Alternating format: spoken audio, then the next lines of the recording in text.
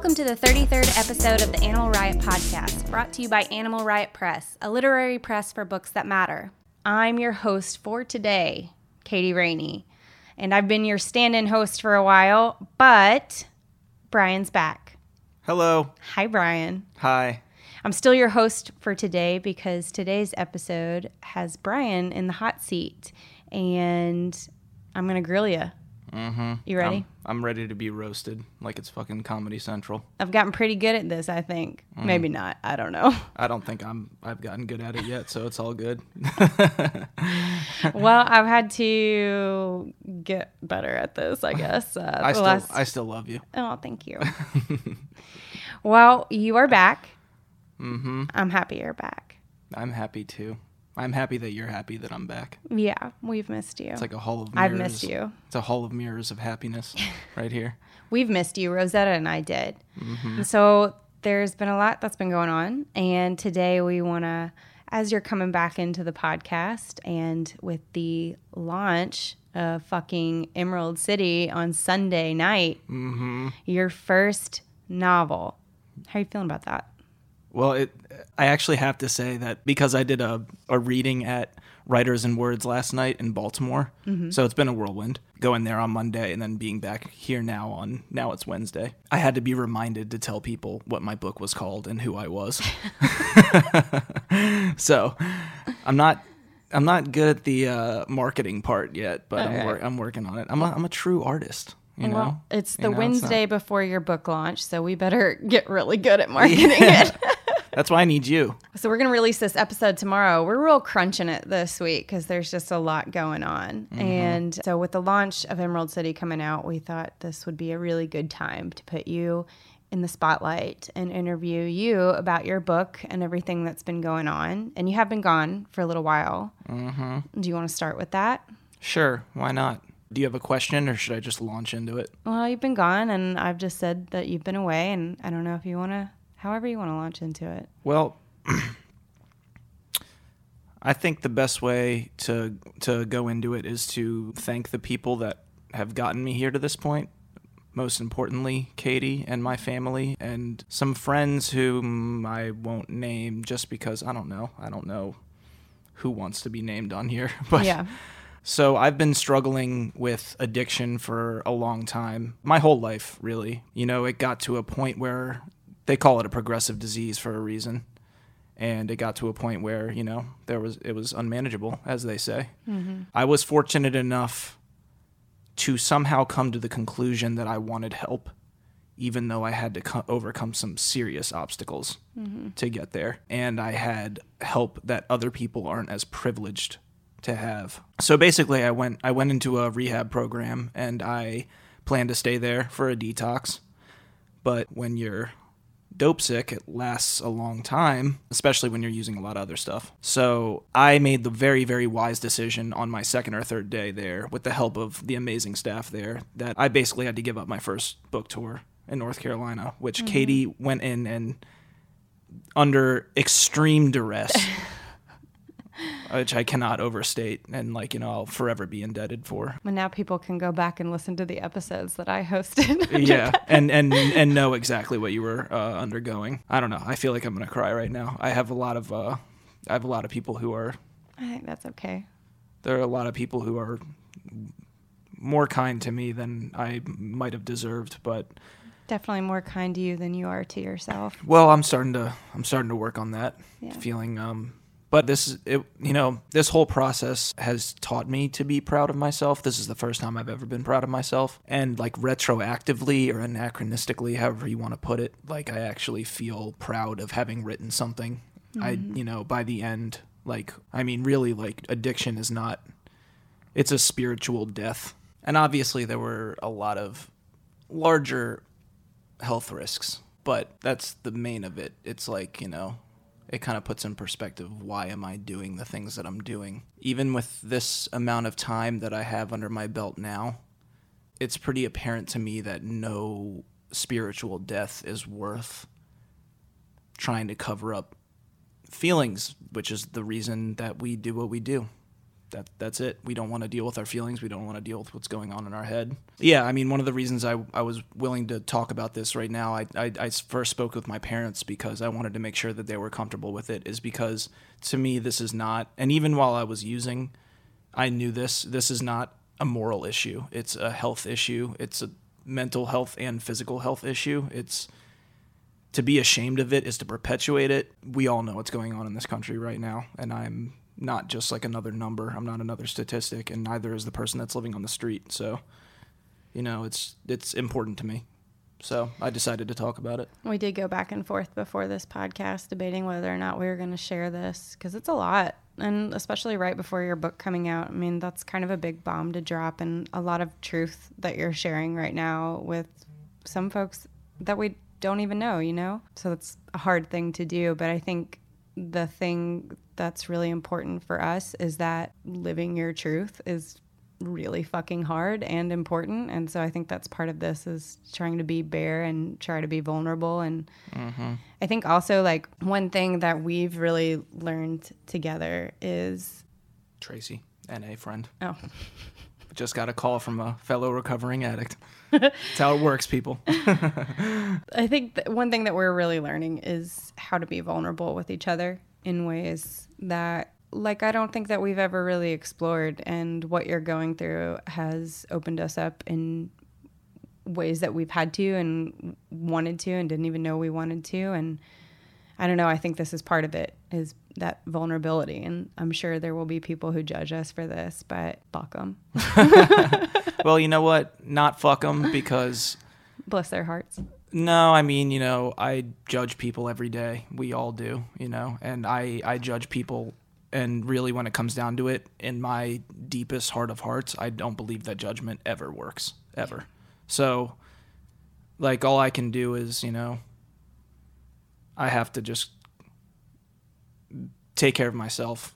And, I understand. I mean, especially when you hurt people, like, they're going to judge you, or even people that I haven't hurt, it is what it is. I was lucky enough not to really hurt too many people, but I especially hurt the people that were closest to me, which really sucks, Well, we've definitely been through a lot in the last few months. And I think just on that theme of being vulnerable, there's one moment that just came to mind. You said it was a turning point for you, too, in recovery. Do you know what I'm talking about?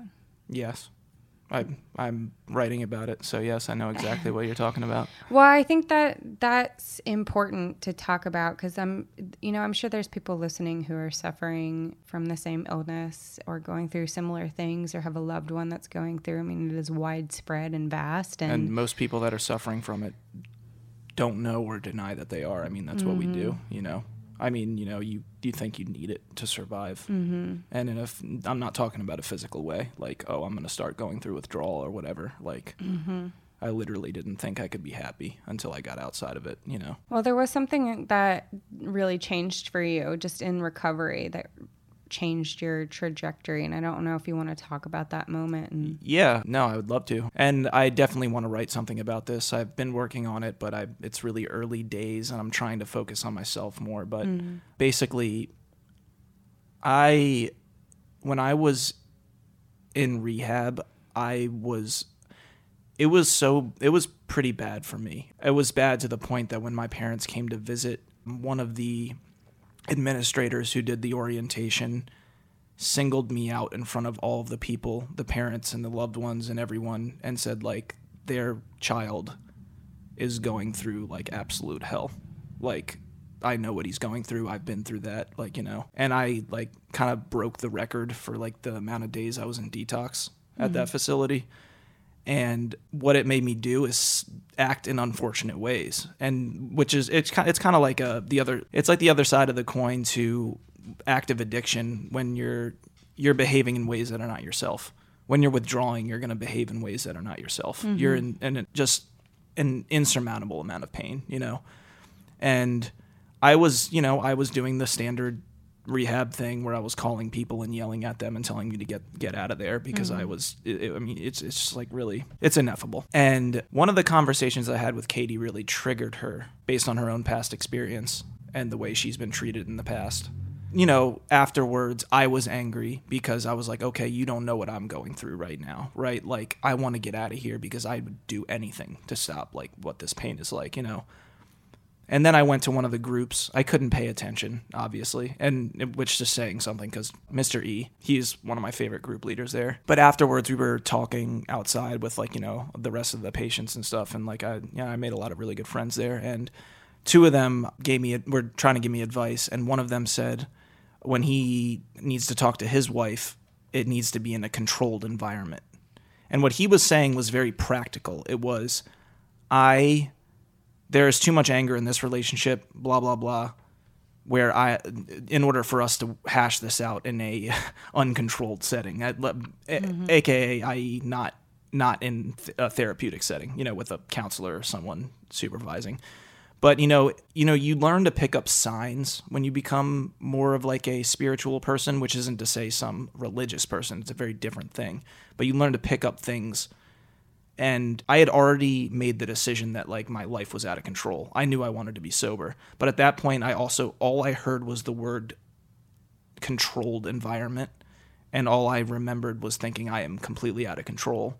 And so I went right back to the phone and I called Katie. And despite whatever justification or rationale that I had for my own reasons for being upset, it just didn't matter anymore. It was like a clicking point where it was like, I need to take responsibility for what I've done to myself, regardless of whatever trauma or depression or anxiety and all what that subsumes. There are reasons that I got to the place I was at, but those reasons don't matter anymore unless you don't want to get better. That's it. That's the decision. Like, that's what, like, the 12-step program is all about. That's what I like so much about it, is like, no matter how much therapy I went to, I went to psychoanalysis for 3 years and it gave me some tools, but no matter what, if I didn't apply the idea that I needed to take responsibility for changing my own actions, starting with putting down drugs and alcohol, then I was never going to change. I was just going to be a self-pitying, self-centered, individual that I still am to this day, and I will be, but I have to constantly be vigilant of it, That's it. And so, yeah, that moment was pretty profound for me. It was profound in a way that was strange because, by that point, like 15 or 16 days in, they were calling me Sweaty Jesus because I had my hair down and I was like sepulchrally, like, just pallid and like, yeah, there were people, they were pretty concerned about me, but honestly, that I will speak to that. I'm very glad that happened because I will never forget that, and I never want to go through that again. So I think, like, just to add on to that, like, that doesn't change everything, right? Like, we've still had moments of struggle since then, and you learning to live with your anxiety and just your depression, although I don't know if you would actually use that word for you. I think I'm the one that struggles probably more with the clinical word depression. But I don't know. I think it's given you the tools to sort of navigate in a new way those moments of anxiety that you fall into, which we've seen happen in the last few weeks. Like, yeah. You've had moments, but then I don't know what I want to say about that. But I think it's important to acknowledge that, like, it doesn't just disappear. No. With a moment of profundity. And I think that you and I are both skeptical of moments of profundity at times in our lives. They're only checkpoints, and like the idea that you think it's going to disappear is the idea that will lead you back to using again. Like, if you're whether you're an addict, or it'll lead you back to your depression again or something like that. Like, if you're not, I don't know. It's like, I think the American health system has made a lot of advancements, and that mental health has become a big issue, which is great. But I do think there's still an idea that there's a panacea out there. You go to a therapist, you vomit up all your feelings. Yeah. And yeah, you'll vent and you'll feel better for a little bit, but it does take work, and that's it. And I've only like really just begun. Like, I have a very long way to go. All I've done is begun to scrape the surface, that if I listen to certain thoughts in my head that I know are bad for me, or if I don't recognize certain patterns, like that's just the beginning. Like, it's like really, like, now it's you know, at some point it's going to be about me figuring out exactly where in my life I am so angry or so anxious, you know, or so afraid and so greedy or, you know, whatever it is, you know. But the good news is meetings really help. And the moments that I've had like that, I have done that and felt a lot better, you know, because they are just like, they are a version of society that would function a lot in a lot more healthy way, even though people kind of view it like a cult and it's anything but. They're all suggestions, you know, that's it. No one's forcing you to be there. Well, I think that this is incredibly brave of you to share on our podcast. And I do want to acknowledge that because I know how hard this is. And also with your book coming out, like that's a scary thing to do. And I think you're doing a really brave thing. And I think that, you know, it's really admirable for somebody who might be listening who might need that help as well. And to also know that they can reach out to us, that like, you know, if no one else is listening or if you feel like you can't, like we're two people who have definitely been through the trenches. Yep.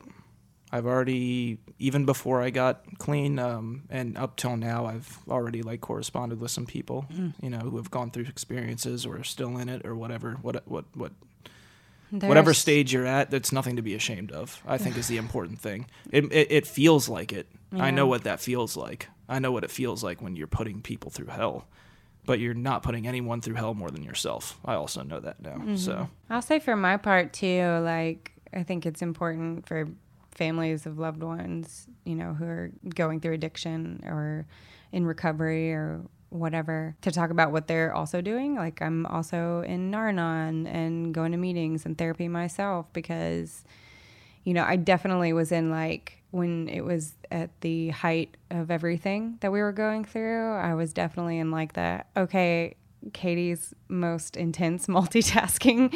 Like, how do I take care of everything right now? And which is exactly what you need to learn not to do. Yeah. Well, I mean, and that also happened. Like while you were in rehab, and in recovery, I also had a moment of collapse. Like after the book tour, after like doing everything, I fell apart for a good 2 weeks there, and I was a bit reclusive and couldn't see anybody. And I had to just like, I mentally was spent and really had to dig deep and feel a lot of things and work through a lot of things and go to meetings and talk to people. And it's recovery myself, you know, in Nar-Anon, we say, you know, we're addicts as well. We're addicted to addicts, right? And especially like wanting to help them and do everything for them and love them and make them not feel what like you were feeling. And that's a really hard thing to say, like I'm powerless over their addiction and like what they're going through, and like I can't change that. So what are the things that I can change, and like what are the things that are okay for me to detach with love, as we say. And so that's been a huge journey for me as well. It's just like learning that, and it's still really hard daily. I don't know. We both got all the books. We got all the literature around us because that's what we do. We read and write through our things. You wrote a ton. I did. In rehab. Yeah, after about 2 weeks, I remember on like the 10th day, I wrote for like 3 hours all these memories of like all these shitty things that I'd done. Like it was like almost like skipping to the fourth step, but like not really, you know, because like I'm not acting like I actually did that like thoroughly yet, you know. It started with that, and then as I started to get a little better, I had a really good friend of mine come down and get them to put me back on the right meds because it was not tenable what was happening. I was coming off of too much stuff, basically. And then I started writing, and I mean, like the turnaround was like incredible. I mean, I wrote like 60 pages over those 2 weeks, and like had all these ideas, and I put on like almost 20 pounds. Like it was crazy. I mean, like you really start to see exactly what you did to yourself, and the idea that I couldn't write without using. I was going to say that. That's the biggest thing. And I think a lot of people, it's good for writers to hear. And I know Stephen King has talked about this. That was his biggest fear when he got sober. Yeah, on writing. Yeah. And I remembered that. I kept that in mind while I was like detoxing. I was like, okay, like he says it's better. I'm going to trust him. And it is. It's like you're just not as confident. That's the only difference. Yeah. And even by the end, like, you're not confident anymore. It doesn't do anything. Like, by the end of your use, the reason you give up is because it's not doing anything for you anymore. You're doing it because you literally don't know another way to live. And what I was going to come back to is what was especially difficult for you, and, like, you know, not to, like, put words in your mouth or anything, but, like, I think this is true, is that during that period of collapse, you were in a state of limbo because you can get clean but not change, you know? And it's like that moment of profundity wasn't some, like, snap correction, like, chiropractor bullshit, like, you know? But, like, at the same time, it's like, I do know when I'm acting out now. Like, I know that. I know when I'm in my head and just telling myself I'm a piece of shit, you know? It might last a day. We've seen that happen. But, like I go to a meeting and I'm like, oh yeah, I'm fucked up. The problem isn't drugs, it's me. Like, I am the problem, you know? Like, I tell myself I'm terrible. You know, all that stuff. And you can give me evidence to the contrary. You can show me everything I accomplished as a kid, all the stats, and it doesn't matter. It's not going to change the brain waves, you know? The only thing I can do about that is doing the work myself. But yeah, anyway, so yeah, I know that period of collapse, I think, had a lot to do with not knowing whether I was actually going to commit to not just sobriety, but, like, you know, am I going to be in some state of ambivalence about, like, whether my life is worth living, or, like, this and that and, like, all that stuff, you know? It's like, it's really hard. Getting sober is, I don't think, watch American Relapse and you can see how hard it is. Like, yeah, we got really addicted to that show, Dope Sick Nation. Yeah, right. Yeah, that was definitely a hard thing for me to parse through. The word trigger is an interesting word, because I think there are people who abuse and misuse language, as we know. Sure. And I think the word gets a really bad rap for a lot of reasons, and I think people don't pay attention to actually, like, what an actual trigger looks like and feels like, and really how it, like, there are people out there who, like, to be really perfectly honest, there were moments in that collapse where I was not myself at nearly 33 years old anymore. I was myself at 13 years old and 16 years old, and you were not you. And I relived some things that were just like, it was really painful. And I, like, had a hard time separating you from those other feelings, which I'm still working on. It's a long and hard process, but I think that was part of it, where I was just, like, so spent physically and mentally that it just, like, I, like, all the walls that we like to talk about that I put up, which I do, and that's part of my problem too. Just kind of couldn't hold back these, like, irrational things I was thinking. And so I don't know, I don't want to turn this around back to me. This is an episode about you, but I think it's interesting. Yeah. From an objective standpoint. We're really diving into this. Yeah. And also, yeah, we're not going to be this fucking serious all the time now. Don't worry about that. Just because I'm not banging back George pours anymore doesn't mean I'm some, like, just, like, somber ass, like, zombie. No, certainly not. We are two people that enjoy laughter, and I don't know how many dark jokes we've made over the last 2 months. Most people would probably think that we're pretty irreverent for that. But. On my group thread with my friends, I said if Rafael Nadal lost the U.S. Open, I was going to relapse. They thought it was pretty funny. Probably, yeah. Okay, well, we'll keep that one to ourselves. They knew I was kidding. Well, I do think this is a really important conversation that will come up more and more, and we have guests that we've already planned to have come on who are more knowledgeable than either of us and can speak at some point in the future. They'll be coming on and talk about their experiences, and we'll talk, I'm sure, more and more about this. But I think it was important for us to both say, like, what's been going on, and also, more than anything, to just, again, not make this an issue that people hide in the dark, because that's what perpetuates this problem. I mean, we have a problem in this country that's far surpassed the HIV epidemic, and it's only going to get worse. Yeah. And we're in an opium war with China, basically, at this point, where they're just importing fentanyl into our country. I know, yeah. And I could have been Yeah. one of those people, just as easily. And it's serious. Like, people don't want to talk about things. People didn't want to talk about cancer at some point. It's crazy. Like, it's just crazy what we do. It doesn't make any sense, but in the moment it does. But yeah, so none of this is to make excuses, but this is bigger than myself, a lot bigger than myself. And when you really dig into it and see what people have gone through, when you it's tough. It's tough. But yeah, I also wrote a book. I was going to say. And there's a book coming out. Yeah, and there's a lot of stuff about addiction in there. So subconsciously I was channeling some stuff. Yeah, well, that was actually going to be like I was going to turn into the book with that. Sober, I have psionic powers now, so. Great.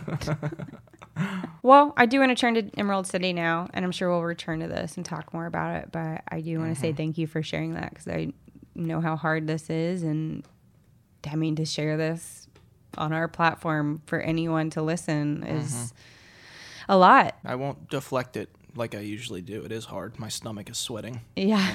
And, there's a lot of things I've done that have been very hard, but talking about it is very hard. Oh, I'm proud of you. Yeah.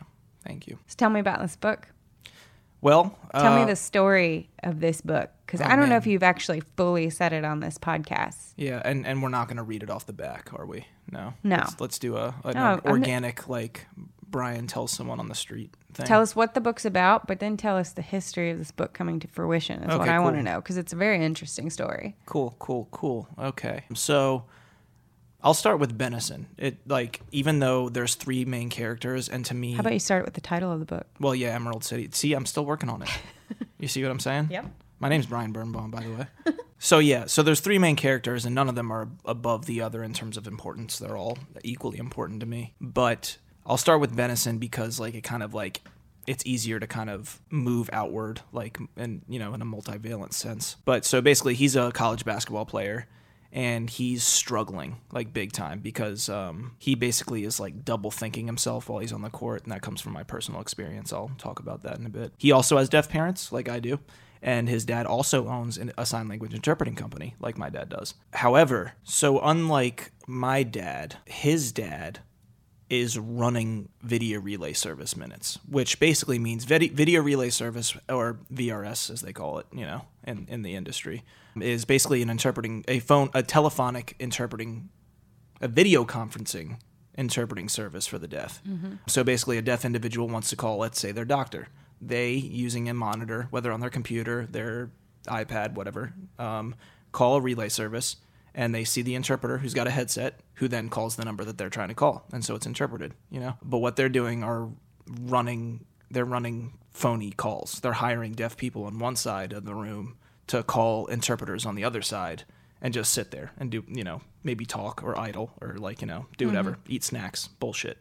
And so they're making millions, and it's tied up into organized crime. And that's where Julia and Peter come in, because Julia's family is somewhat loosely connected to this deal. Her granddad basically approached Benison's dad for it. And meanwhile, Julia's granddad works for this really nebulous CIA involved kingpin, who basically is obsessed with this ritualistic herb from an ancient tribe, a equatorial sort of ancient tribe, that Julia's granddad contracts Peter to run this across the Canadian border for him after he picks it up from this barge, across opposite the Maritimes. So basically, that's the gist of the story. Now, each character has a piece of me, I would say. Benison's sports anxiety is something that I experienced in my life. Basically, I was a big-time athlete, basketball, baseball, and I basically completely lost my ability to perform. It was basically performance anxiety. And whether it was an actual... What do they call that? Yips? Yeah, I don't know. Isn't that what they call it? Yeah, yips? They call it yips. Look at me knowing sports terms. Yeah, yips. Sports. Yeah, yips. That's of an extreme variety, you know. Like, you know, there are times where I was like throwing up in trash cans and shit and having panic attacks. But basically it was just devastating because I couldn't do the thing that I loved the most, and like I couldn't do it anymore. And that's like where I really first started to feel terrible about myself, you know. But that was kind of just like the beginning. So that's where I kind of got the idea for Benison's character, and then obviously having deaf parents, and an interpreting company, all that stuff, like that's where that came into play. Even though, you know, obviously my dad has never engaged in that sort of illegal activity before. That stuff has happened in the VRS world. Like it was rampant at one point. And so like, you know, I did interview my dad about people that he knew in the industry, you know, people that he's known that have gone to prison, stuff like that, you know, and it's a really interesting story. So I started from there. Julia's character came about because honestly, I was very interested in an Italian family that was like getting out and sort of like becoming legit, and not like turning their money into something legit, but like getting out from the family, like getting out of the family, yeah. And which they did. And her father's an addict, and he had like 20 years clean, and at some point in the book he relapses. And so like that's probably one of the most heartbreaking parts of the book for me is the day that Julia, she's like 12 at the time, and discovers that her father is an addict for the first time, or in recovery. Like she follows him to a meeting and hears him talking about it. Yeah, and I mean, basically, you know, I won't say why she follows him. You know, I don't want to give that away, but yeah, she basically follows him and finds it out. And so I wanted to write about all of that, and that's where her character came from. And then it kind of, her meeting Peter, like that's where I kind of got the idea to kind of like blend those worlds. And like, you know, there's a lot of serendipity in novels, you know, like a little bit more than maybe in real life, but honestly not really. Like in real life, that's where you hear these crazy fucking documentaries and shit, you know? Yeah. Like crazy serendipity. And so she basically is tasked to find Peter for her granddad, but they kind of like spark a romantic relationship. And Peter's like a raging alcoholic cokehead who has a very tormented past. And Peter comes from that part of me that's just like entirely like that part that just wants to be morbid and dark and like feels like, you know, sometimes I'll sit there and say, am I a psychopath? Like, you know, even though what they say, if you ask yourself if you're a psychopath, you're probably not a psychopath. But like that's where it comes. And Peter's not a psychopath, but like, I think any writer who writes like something that's not, you know, romance novels, who writes anything dark in their book at some point has asked themselves like, are they yeah, right. What's wrong with me? Yeah, exactly. That's where his character came from. I mean, like he came from the thoughts I'd have, whether it was from a really bad hangover or being strung out, or whether it was just from like existential just despair, like, you know. Well, what about, so you have been working on this book for 6 years. Yes. 6 fucking years. Yeah, because when I started, I like couldn't write. Yeah, I wrote a whole like massive first draft, and I threw the entire thing out. Well, what's incredible to me about you, and now it's time for me to sing your praises and to you to sit there uncomfortably while you accept my and my stomach praise. Continues to sweat. Is that when I say you've rewritten this novel 6 times, it is not like, oh, you changed a thread in the novel, but overall the structure is the same. Like from the first word to the last, you have rewritten this novel 6 times. There are millions and millions of words that you've thrown out to get it to this iteration, which is the best iteration. And that's the one that's getting published. Yeah, and I honestly do agree with that. Like, it really is the best one, which I am proud of that. Like, whether people like it or not, I hope they do. But like, I am like, okay, I did my best. You know, I did rewrite it. And I read every iteration, and so I can attest that this is the best iteration. The 4th iteration was my second favorite. Ooh, wow! I almost missed. Yeah, you almost missed. Wow. You went back a little with the 5th, but then you know, the last 2 minutes of the game. Yeah, classic overthinking it. Yeah. But yeah, so the story of getting this published, though, I mean, we have our own press now, and we're starting with your book because we want to, not only because it's a great book, but because we want to make sure that we're doing this press right, and any mistakes we made, which we have made mistakes, that we make, you've been kind enough to be the guinea pig on it and to let us, you know, trial and error on your novel. But it almost didn't get published with us. It almost got published with, well, You want to tell that story? Well, yeah, it didn't really almost get published as with someone as like as it was on the path. It was like on the path to it, yeah, and again, I hope this can be like a message of like faith to other writers, even though like I'm the last person to be giving this message. Like, at least like before in my life, I would be the last person to give this message, because like really you will get. I've heard from so many writers how close they get, and then it goes, and it's like really hard to deal with. I actually really repressed it when it happened, and it was bad. But basically, about 2 years ago, I think maybe 3 now actually, I got an agent at Writer's House, which is a really big time agency. You know, they have like with the 4th iteration. Yeah, with the 4th, yeah, with Katie's second favorite one. Yeah, with, you know, they have Rachel Kushner, Volman, Franzen, for, you know, whether you like him or not, you know, obviously he's huge. Like, they have big writers, you know. And I was like, holy shit, like, this is it. Like, I got this. And then my agent ended up leaving the industry and promising to pass me along, which he did, and he welched on that. And it was on Katie's birthday, which is 2 days after my birthday. And so I didn't tell her because I didn't want to ruin your birthday. But yeah, it sucked.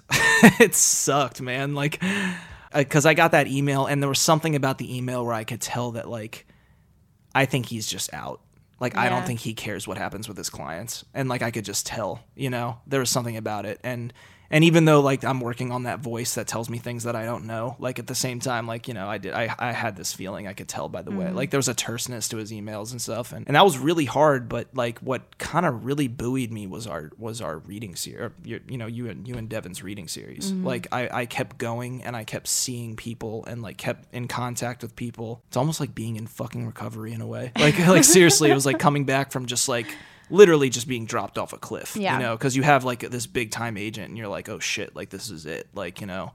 And I just worked on it, and I revised it, and, like, even though I got it to this better iteration, like, it just didn't, well, you know, you didn't think it was as good, but still, I mean, it was kind of like it was a similar book, you know. And I think it just kind of needed more trimming, and maybe it would have gotten picked up in this state, who knows. But like, it kind of just went cold. I got looks. I got a lot of looks at, like, different places, but it never got picked up. And you know, meeting, you know, as is our tradition, I'll bring up Sergio because I have to. But like meeting, I've done that since you've been gone. It's like a tick now. I feel like I'm gonna get struck by lightning if I don't do it at this point. But yeah, meeting Sergio and his wife Susanna. I mean, Susanna's honestly just like one of the most brilliant people I've ever met, and like what they did with his first book, I mean, because he's a talent that, like, if he never saw the light of day, my life would be significantly worse. Like, just significantly worse. And that's just, like, really hard to say, because how many other people are like that out there? Because they self-published that book that he couldn't publish for 3 years because people thought it was too difficult. That's it. And then when Susanna put it out, lo and behold, good shit sells, you know? And so, like, meeting them and, like, kind of getting some encouragement from them. And then, like, you know, when I was in kind of, like, the depths of, like, threatening to self-publish it, that's kind of when our third partner, John, who's just a fucking whiz kid, you know, like he can do anything. Like, really, like, he came in and he was like, we should just start our own press. And the first thing I was like, yeah, we gotta get Katie on board. And I know John didn't know Katie that well at that point, and so he's like, what the fuck is this? Like, like probably to himself, but then very quickly realized that it all worked out far for the better.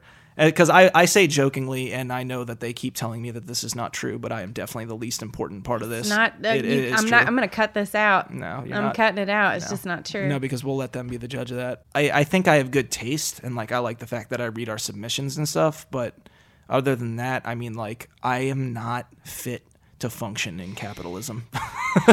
I'm just not. Like, I can write, and that's like... You don't know...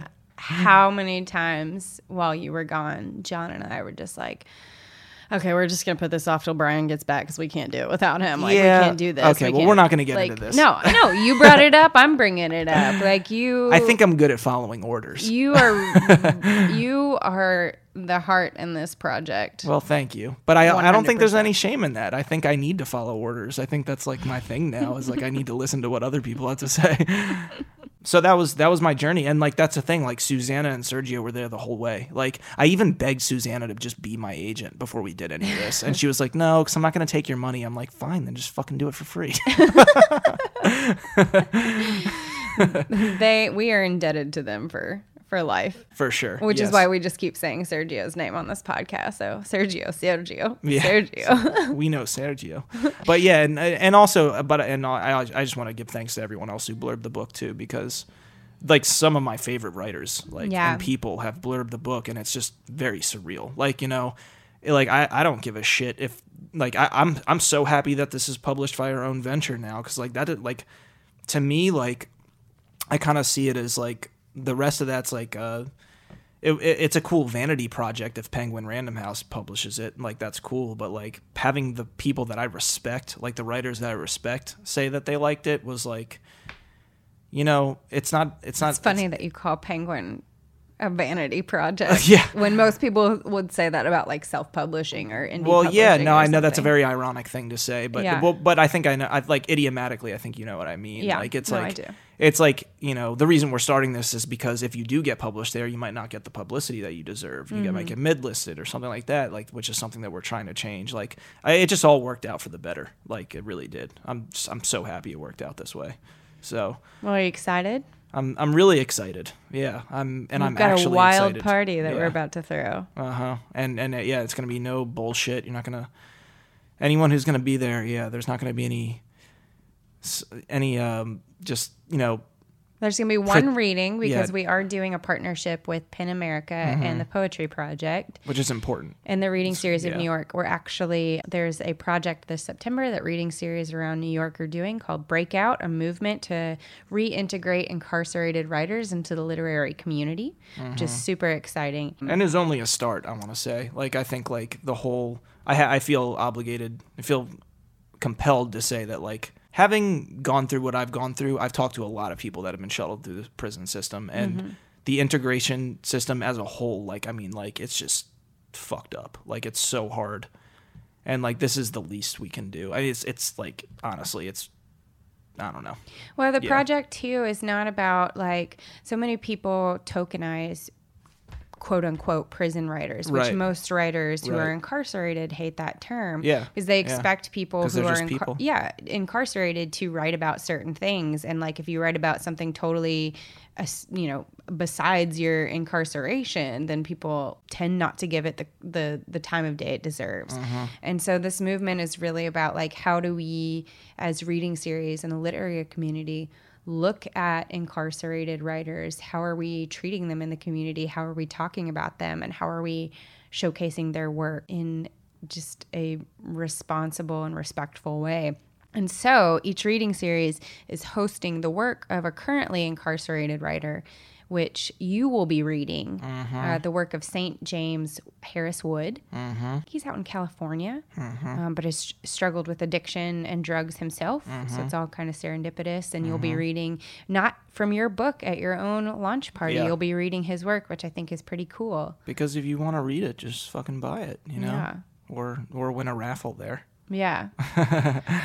Well, I would like to hear some of Emerald City, Oh, dear. if you're game for it. Sure. And can I make a request? Oh, you want me to read a specific part? Okay. Since we talked about it, I'm wondering if you might want to read that part with Julia discovering. Okay. So, well, I want to introduce this by reading Sergio's blurb for it. Ooh, okay. Yeah. Since we talk about him so much, I want to hear what he had to say about your novel. In Emerald City, Brian Birnbaum expertly creates a kinetic but pained world. The result is an addictive blend of compelling discovery and desultory recognition. Above all, it's the authenticity of the work that most controls.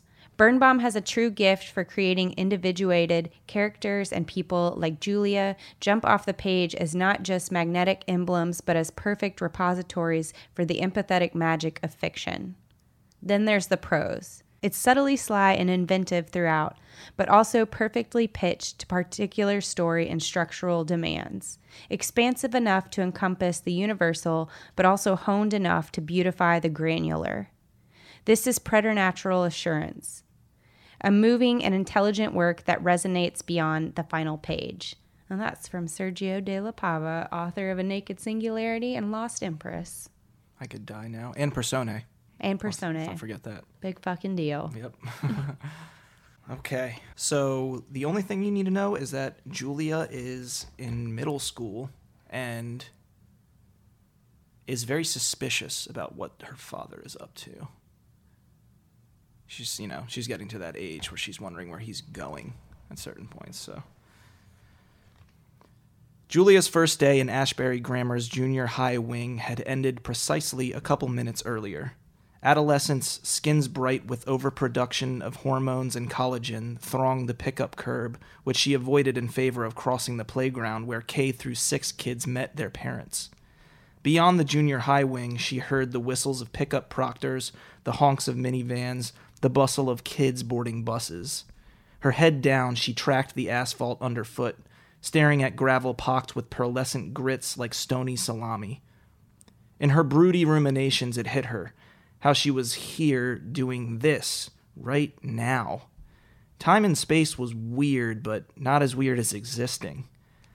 Was she the one thinking, or was her brain thinking, or both? Perhaps the jump to 6th grade was jarring. The hallways were clinical, medical, dire, though absent were the grammar wing's color-coded routes to classes, which had always made her think of the variegated lines directing them to the room in which Aunt Ginny's mother had passed. Junior high was newfangled. She was supposed to enter through the side door, where 7th through 8th graders loitered, some of them speaking on things she thought only high schoolers did.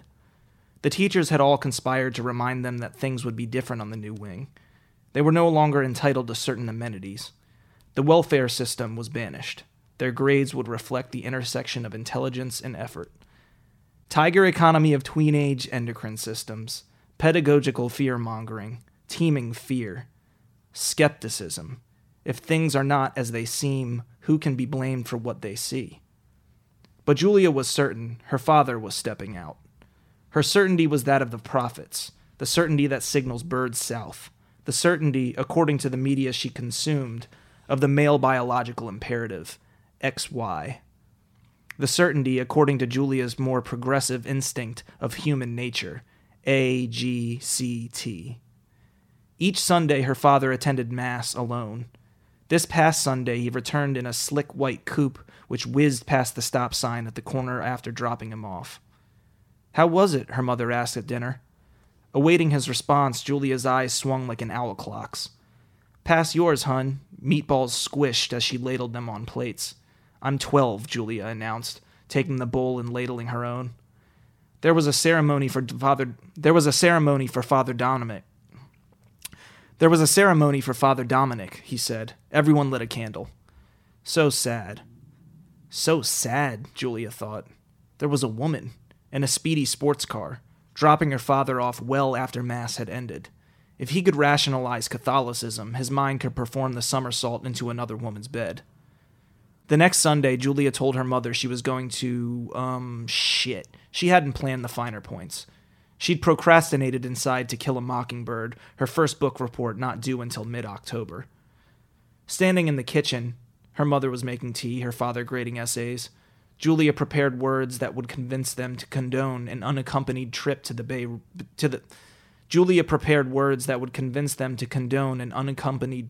Bay Bridge. She stared at them, much in the way she did when poking fun at their throttled focus.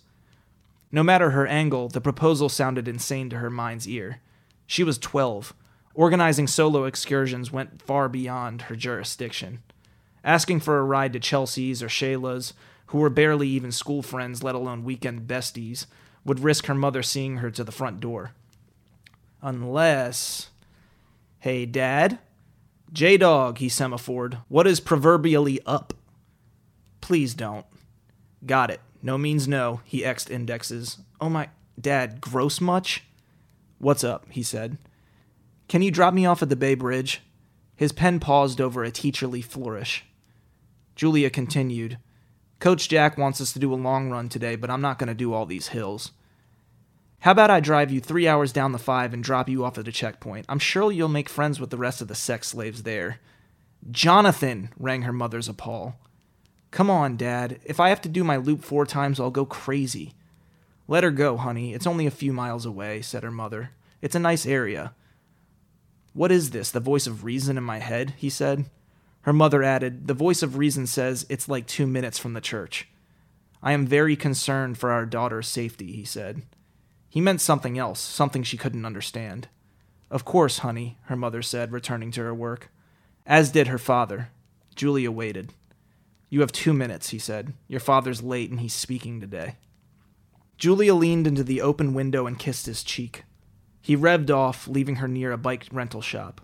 Farther, a trail led to the Bay Bridge, whose upper trusses were shrouded in fog. She was 3 miles from home, but only a bit more than a third from the church. She ran the gauntlet of eclectic tourists and less varied locals. The latter grew per capita as she wound away from the water.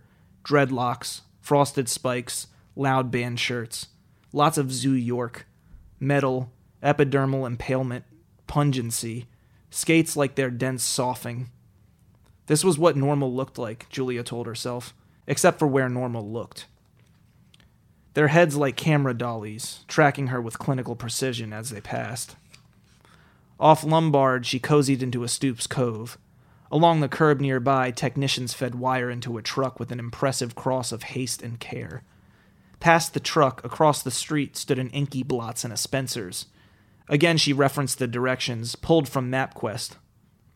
She looked up. Inky Blots 431, Spencer's 435, bookending 433, which was definitely not a church. An evanescent thought moved through her, as only the deepest and most uncomfortable truths do. That, much as her mother had described men's desire, vindication emptied itself shortly after it was won. Julia was cold in her spandex, shivering within the Stoops Cove. She hugged her stomach. Then she saw his burnished profile, eclipsing that woman's, walking beside him. The frosted glass door closed after them, and Julia was spurned forth into the street, gull shadows flitting overhead. She made of her hand a hat's bill, squinted through the opaque entrance, seeing another door down a short hallway. She waited outside another few minutes, peeking every so often to ensure the coast's clearness. Motel? Brothel? She crept inside, along the drab hall, held her ear to a board wood door. On the door's brass placard was a circumscribed triangle, Illuminati-like. Having a cult leader for a father was perhaps worse than a cheater. Just a few lines in, she heard, and as committee leader, nothing pleases me more than to present to you Jonathan Rossetti, who's here to tell his story. Modest applause dwindled to rustles and restives. An amplified screech, an adjusted microphone, and her father's voice. Hi, my name is Jonathan, and I'm an addict and an alcoholic. Hi, Jonathan. I'd like to thank Miranda and Julio for advocating this. They're the 2 biggest reasons I keep coming back. Keep coming back, it works if you work it. Through the door's fake wood and the death of certainty, Julia listened to a story. When I was born, her dad began, if you didn't lock your door, you deserved to get your shit lifted. The crowd laughed nervously, nearly cloyingly. Luckily, he continued, before I was even playing t-ball, my pop moved us from our apartment near the Hudson into a gable front outside Yonkers. One Sunday, my pop was out of town. My ma was talking with girlfriends on the phone, which meant I could sneak some TV time when the doorbell rang twice, I remember. My mother yelled at me to get it, and that set off baby Danny more than the doorbell had. I opened the door to a short man in a window-pane suit, charcoal with white crossings and tortoiseshell glasses. A lot like Meyer Lansky. He asked if my pop was home. When I told him he wasn't, Meyer said something about that being convenient, and asked to speak to my mother.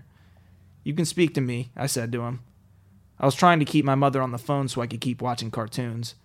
He told me to let him know he came by and turned away, and I caught a glimpse of something I'd never seen before outside TV or a movie. A semi-Glock. On impulse, I said maybe one of the dumbest things I've ever said. I said, "What's that?" Meyer, he's amused now. He peers down at me and says, "You know what a VIG is, huh?" I didn't even know what a live pair of tits looked like, but I nodded. He was less than convinced, and rightly so. He crouched down, that Glock's handle poking out his waistband. "Your father, he owes me a little money," he says. "For what?" I ask. And he says, "For taking the Chargers with 8 points. At that point, I squared to him. He's a Giants fan. Meyer stood up and said, "It doesn't seem like you know what he really is, guy." Now I was scared and pissed off, which always turned me into a smartass, or maybe more of one. I started explaining to him that the original guy, Guy Fawkes, was part of a conspiracy to blow up Parliament with gunpowder. I told him how in the end, Guy and his boys all got caught, that they were drawn and quartered. Now they say you can be too smart for this program. I think that applies to life in general. You think you know things. After I told my little parable about Guy Fawkes, I realized he'd use his piece if he had to. Not on me, and that was worse because of me. I told Meyer to give me a minute. I'd go get him his money. I hightailed upstairs, soft on my feet to keep my mother focused on her friend's gossip and whatnot. But once I got to my room, I heard her Coney accent, which could cut through a cinder block. "Can I help you?" she calls. And I hear him say something about, "That's okay, ma'am. Your son's been kind enough to donate $1 to the synagogue." And she's all, "That's sweet," and whatnot, sucking on a Turkish royal. I can still smell those. Anyway, Meyer knew what he was doing. Made a living doing it. Shaking people down. I was aware of it, but what was a kid to do? I had no choice. I packed every cent since my first allowance in that backpack. Didn't even know how much my pop owed. Just brought it down, assuming it was a sum I couldn't count to. And when Meyer opened the knapsack, he just smirked at me like it's this easy for him. He tipped the brim of the hat he wasn't wearing and whistled his way off the porch. I cowered in my room for hours before I heard my pop come up the stairs, then his voice just beyond my door. "Office.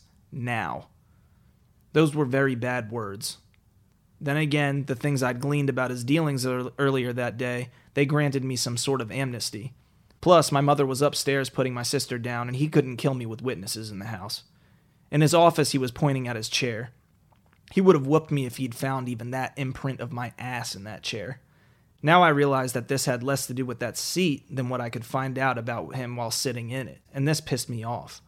The way he talked about his job, he'd always called it human resources, never a company, agency, institution. Still, I sat in that damn chair. "You gave away too large, John, $2,000, he said. "Is that what a man does? Hands over his livelihood?" I tell him he had a gun, and he's worried about my allowance money. He said to me, "Look, Junior, if you're a sailor, you're trying to get home, but the wind don't change. What do? Do you throw yourself overboard? No, you wait for the fucking wind to change back." As a kid, I felt like the less others knew about you, the more power you had. Maybe my pop felt the same way. I couldn't understand what me being put in danger had anything to do with sailing, so I got up and I slammed the office door in his face. In our family, to disrespect your father like that, but I didn't care.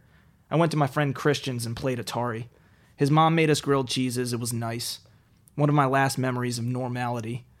Later that night, I snuck back into the house and my pop was waiting for me by the fire. For the second time that day, he requested that I sit on the couch this time. He rolled up his sleeves and paced. Then he surprised me. He said it wasn't the world that made me who I was. I did.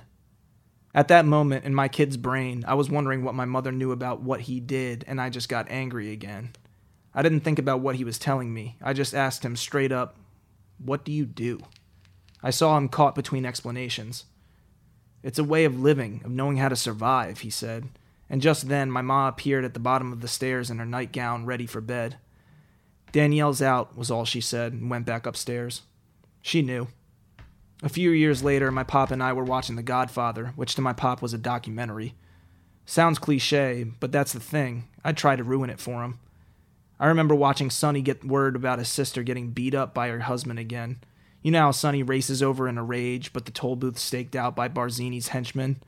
I'd been drinking quite a bit, toleration juice, but I remember saying something like, "Had there been an easy pass, Sonny would still be with us." My pop just told me to get my feet off the table and put his beer there. I thought he was just displacing my smart-assness, but after seeing his beer, he paused the movie right as Sonny was getting laced up. Maybe it was the sight of a son's death. I'd graduated that morning. My mother had come with Danny, who was a stranger to me even then. My pop was under house arrest, so that anklet kept him from the ceremony. Still, maybe he was sorry to have missed it on some level. Maybe it was its own rite of passage. I'm still not sure why he chose this moment, but either way, he asked me if I remembered that day, giving away all my money, and what he'd said about the sailor. His eyes were on the movie. I thought for a moment more to seem like I was trying to remember than actually remembering. He said it was the principle of it, that I'd been taken, and I begrudged him that. He was drunk, or he was getting there, the happy rising action. He was that glean to mean type. Anyway, there would be no better time to ask. I asked him what happened to the collector, to Meyer Lansky, as I knew him, and he just shrugged and flicked his head toward the TV, which was still paused on Sonny's last breaths. I was gut-checked, like a boxer taking a haymaker. I could no longer pretend what he was, what I was. He pressed play, releasing Sonny from his suffering. Then he said to me, "What you don't see in the movies is how they shit themselves." He and my ma had split, so we were watching a movie in this bachelor pad in the city, a closet that cost $1 million.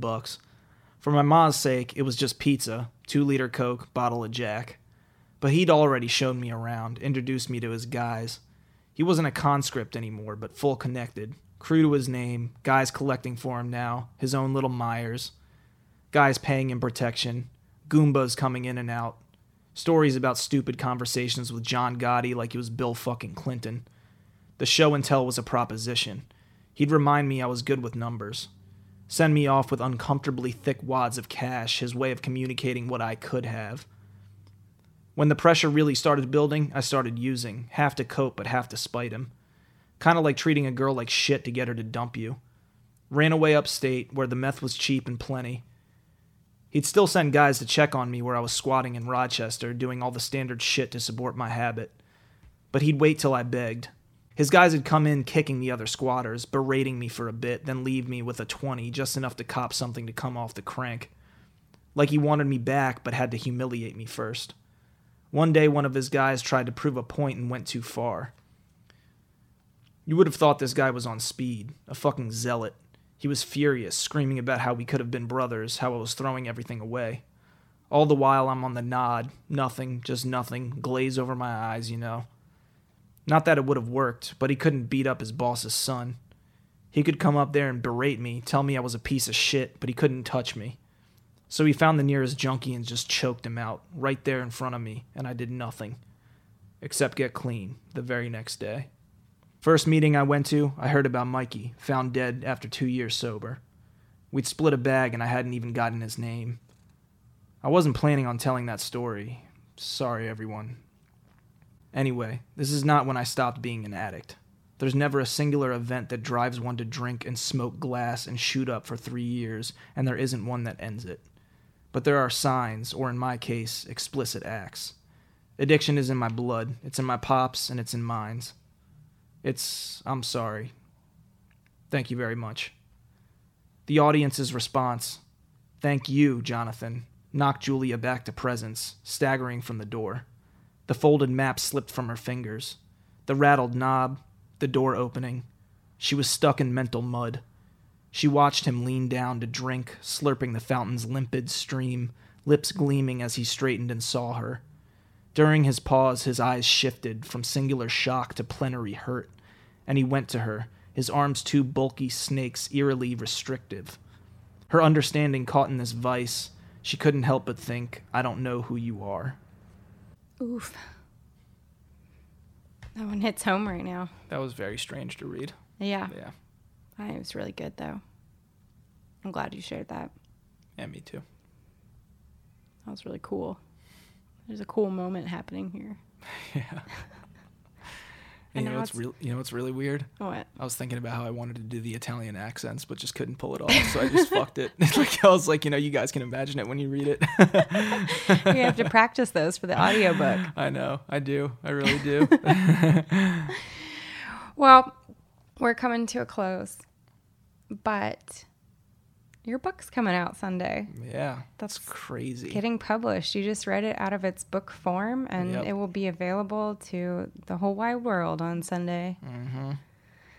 Very strange. Very cool. I'm very excited. I'm very excited for you and for us and for everything. And I'm really proud of you for sharing today and being vulnerable. I'm sure there's somebody out there who really appreciates it too. Yeah, I hope so. But I also want to add on a brighter note, not a brighter note, but a different note, I guess. My book is coming out, but I'm really excited for the other books we have coming out too, like David's, Anthropica, Annie's, yours. One day. There's a children's book we're working on. Yep. And we're still, going through the slush pile looking for the next one, So if you got a manuscript, send it to us. Yep. We'd love to read it. Super excited about all that. David's book is just a fucking masterpiece. Yeah, it's going to be awesome. He's going to be on the podcast soon. Mm-hmm. Okay, that's it for today's episode. If you like what you heard, please subscribe and review on whichever platform you're listening. You can get in touch with us on Twitter, Facebook, and Instagram at Animal Riot Press or through our website, animalriotpress.com.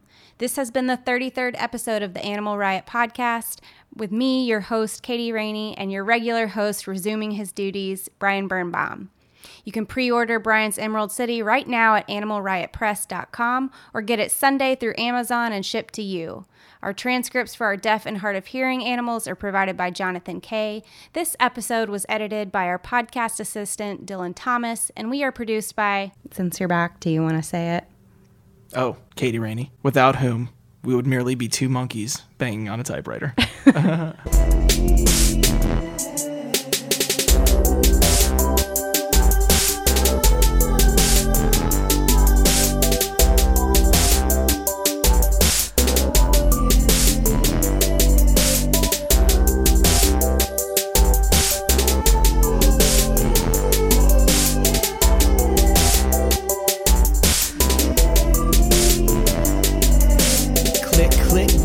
Sir, it's the burn. Bombing on y'all and getting gully as the fern.